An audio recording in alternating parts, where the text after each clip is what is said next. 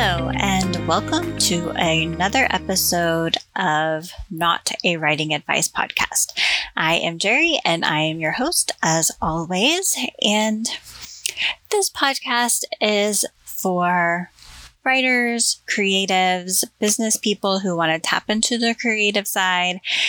And it's just a space to share my writing path and the struggles and whatever. Is not about giving advice. It is about sharing the experience, and I hope that there's some value in that.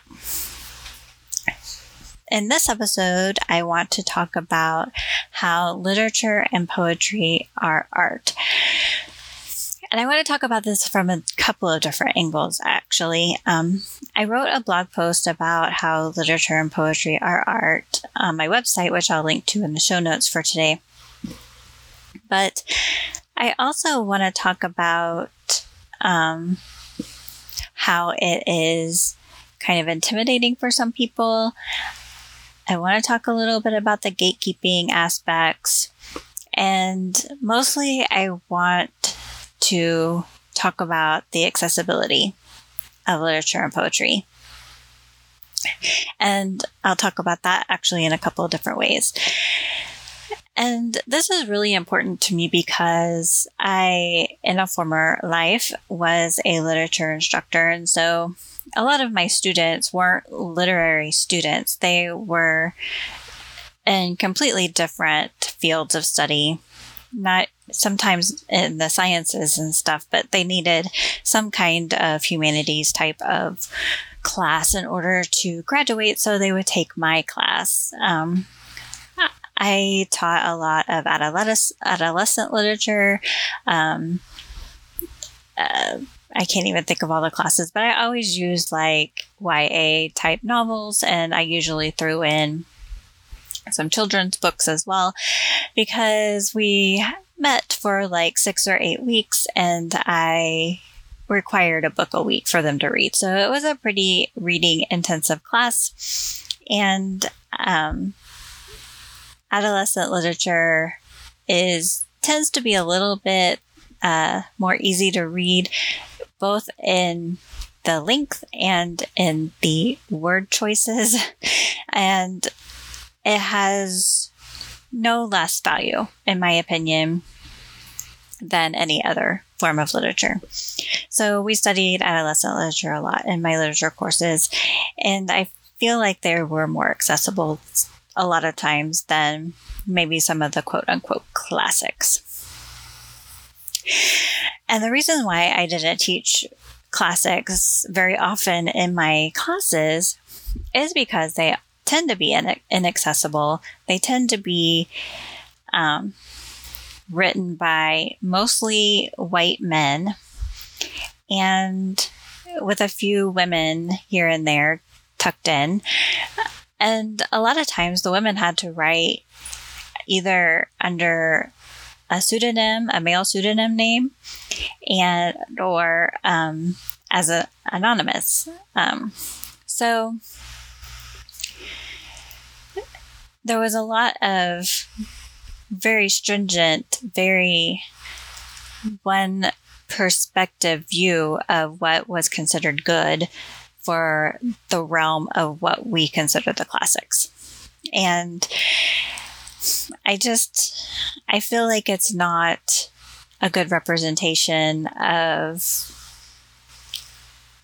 what we could have experienced as a reader if we had been more open to other voices, and why it's so important now that we are starting to have easier access to more voices, either because the publishing industry is slowly starting to open up more opportunities for people who have not had the opportunities in the past, or because we're seeing a lot more indie authors, which I highly encourage supporting, because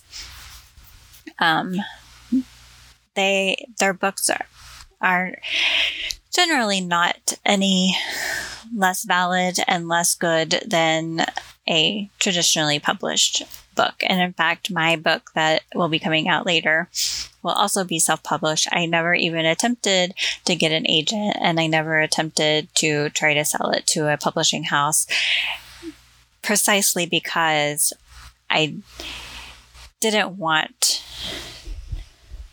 to be part of the whole gatekeeping process. And I keep saying it on every single episode. I'm going to say it again. I'll probably talk about the gatekeepers more in depth in a future episode.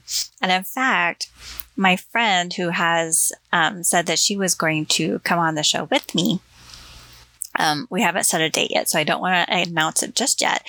But we talk a lot about gatekeeping. So I wonder if she would be interested in sharing that topic with me when she comes on. So anyway, back to today's topic of literature and poetry as art and making it more accessible for people. And so how I did that in my classes and how I encourage you to do that now is not advice, is just my experience. And if you want to take it, if you want to do this, then great. If not, then that's fine too. I still hope you get value out of this conversation. Is that whatever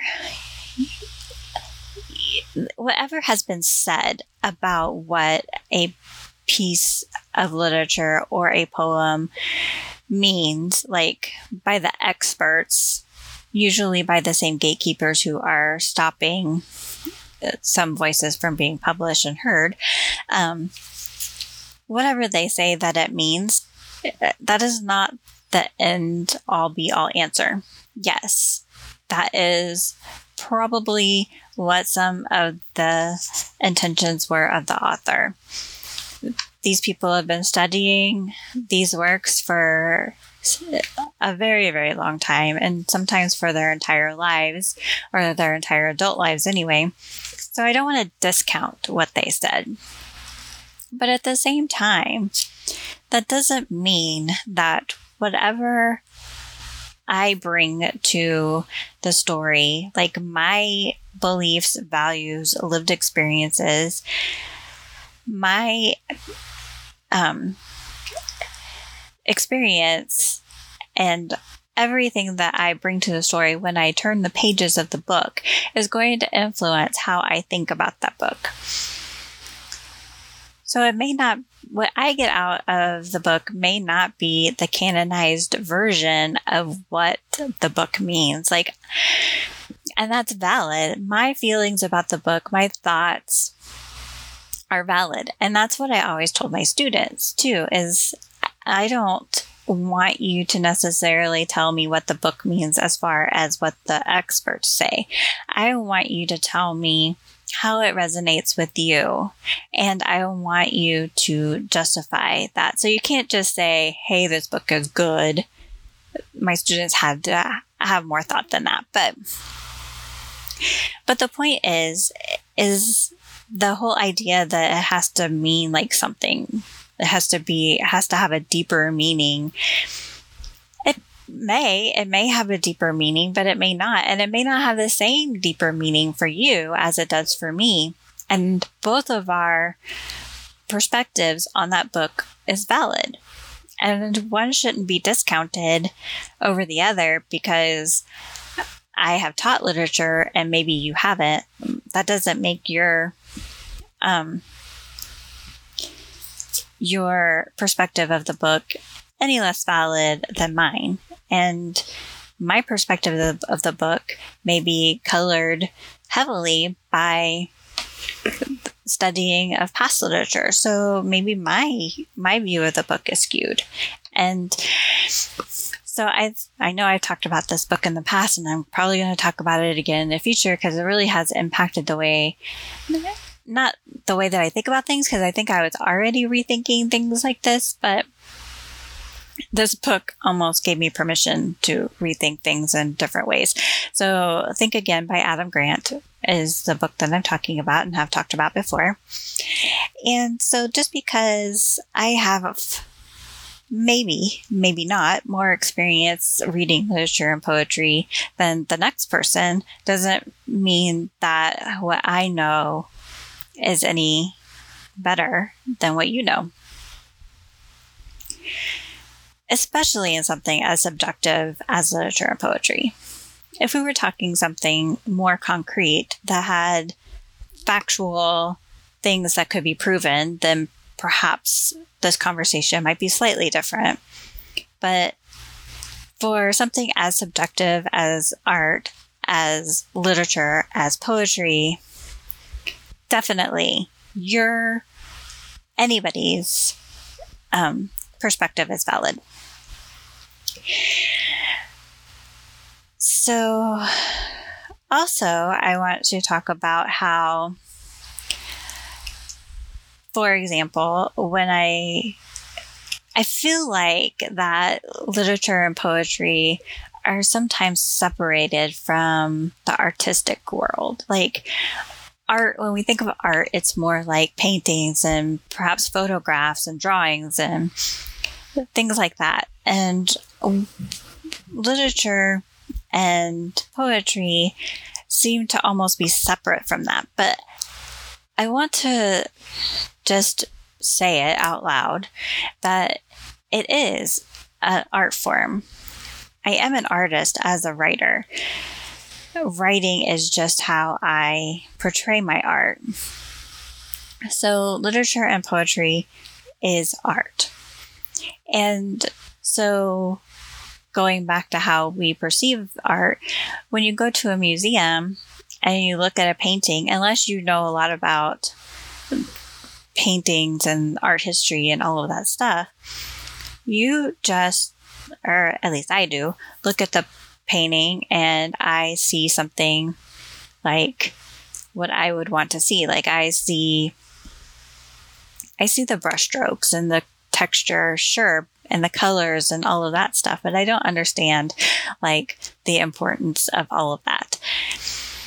But that doesn't make me appreciate the painting that much less. I might appreciate it more if I have all the history and context of the painting.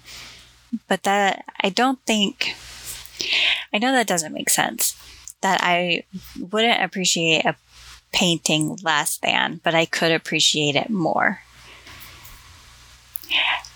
Maybe we can just think about that for a minute. Because I don't think that I don't appreciate a painting any less than anybody else, unless they have. But no, let me just backtrack. I don't want to even compare my appreciation of something to somebody else, because we're going to have different perspectives. And even if they have an art history background, they may hate the painting and not appreciate it at all, whereas I appreciate it immensely. So again, it's just like that, perspective of I bring to the painting what I bring to it with all of my history and knowledge and experience and whatever. And so does the person next to me. And they more than likely have different perspectives than I do. And that's okay. We can have different reactions, different feelings about a painting, just like we can have different feelings, reactions about literature and poetry. And so I've talked about this in the past, where I don't really feel like you need to know like the definitions of all the literary devices or the different forms of poetry or all of the tricks of the trade, so to speak, or the vernacular for literature and poetry. I don't think you really need to know all of that stuff in order to gain some appreciation for the art form. And so that's how I approached my classes back in the day when I taught literature, is that my student just had to justify their reasoning for what they said about the poem or the book. But it also switches over to whenever you write. Like, does a writer absolutely need to know what a metaphor is and what a simile is? And and have that knowledge in their heads in order to write a compelling story? Do they even need to have good grammatical skills in order to share a compelling story? And I would argue no, that none of that needs to really be part of their skill base if they have a good story that is compelling and you want to read more. Because all the other stuff can be fixed, like the grammar stuff, that can be fixed. But telling a great story, that's the magic. So I don't think that you necessarily have to know all of that stuff. And that's kind of why, probably I'll talk about this more in another podcast too, that I have kind of moved away from being so focused on grammar and stuff. So whenever I read something, I don't freak out quite as much whenever I see a word spelled wrong, or if there's a typo, or there's like a comma misplaced or whatever, because I'm certainly not perfect. You can look at my blog posts on my website and see that I'm not perfect. So why would I put that standard on somebody else? I mean, I don't understand why I would do that. So I quit doing that. I mean, I still notice them, I'm not going to lie, but I don't stop reading and be like, oh gosh, I just can't read this anymore because of all the typos. Now, if it's really something that it's hard to read because the sentence structures and all of that stuff is not well formatted, then maybe I'll stop reading. But I do want to reiterate the fact that we don't need to know all of the stuff in order to write a compelling story. And the same with poetry. I don't think that we need to have all the poetic nuance information in order to appreciate poetry or to write poetry.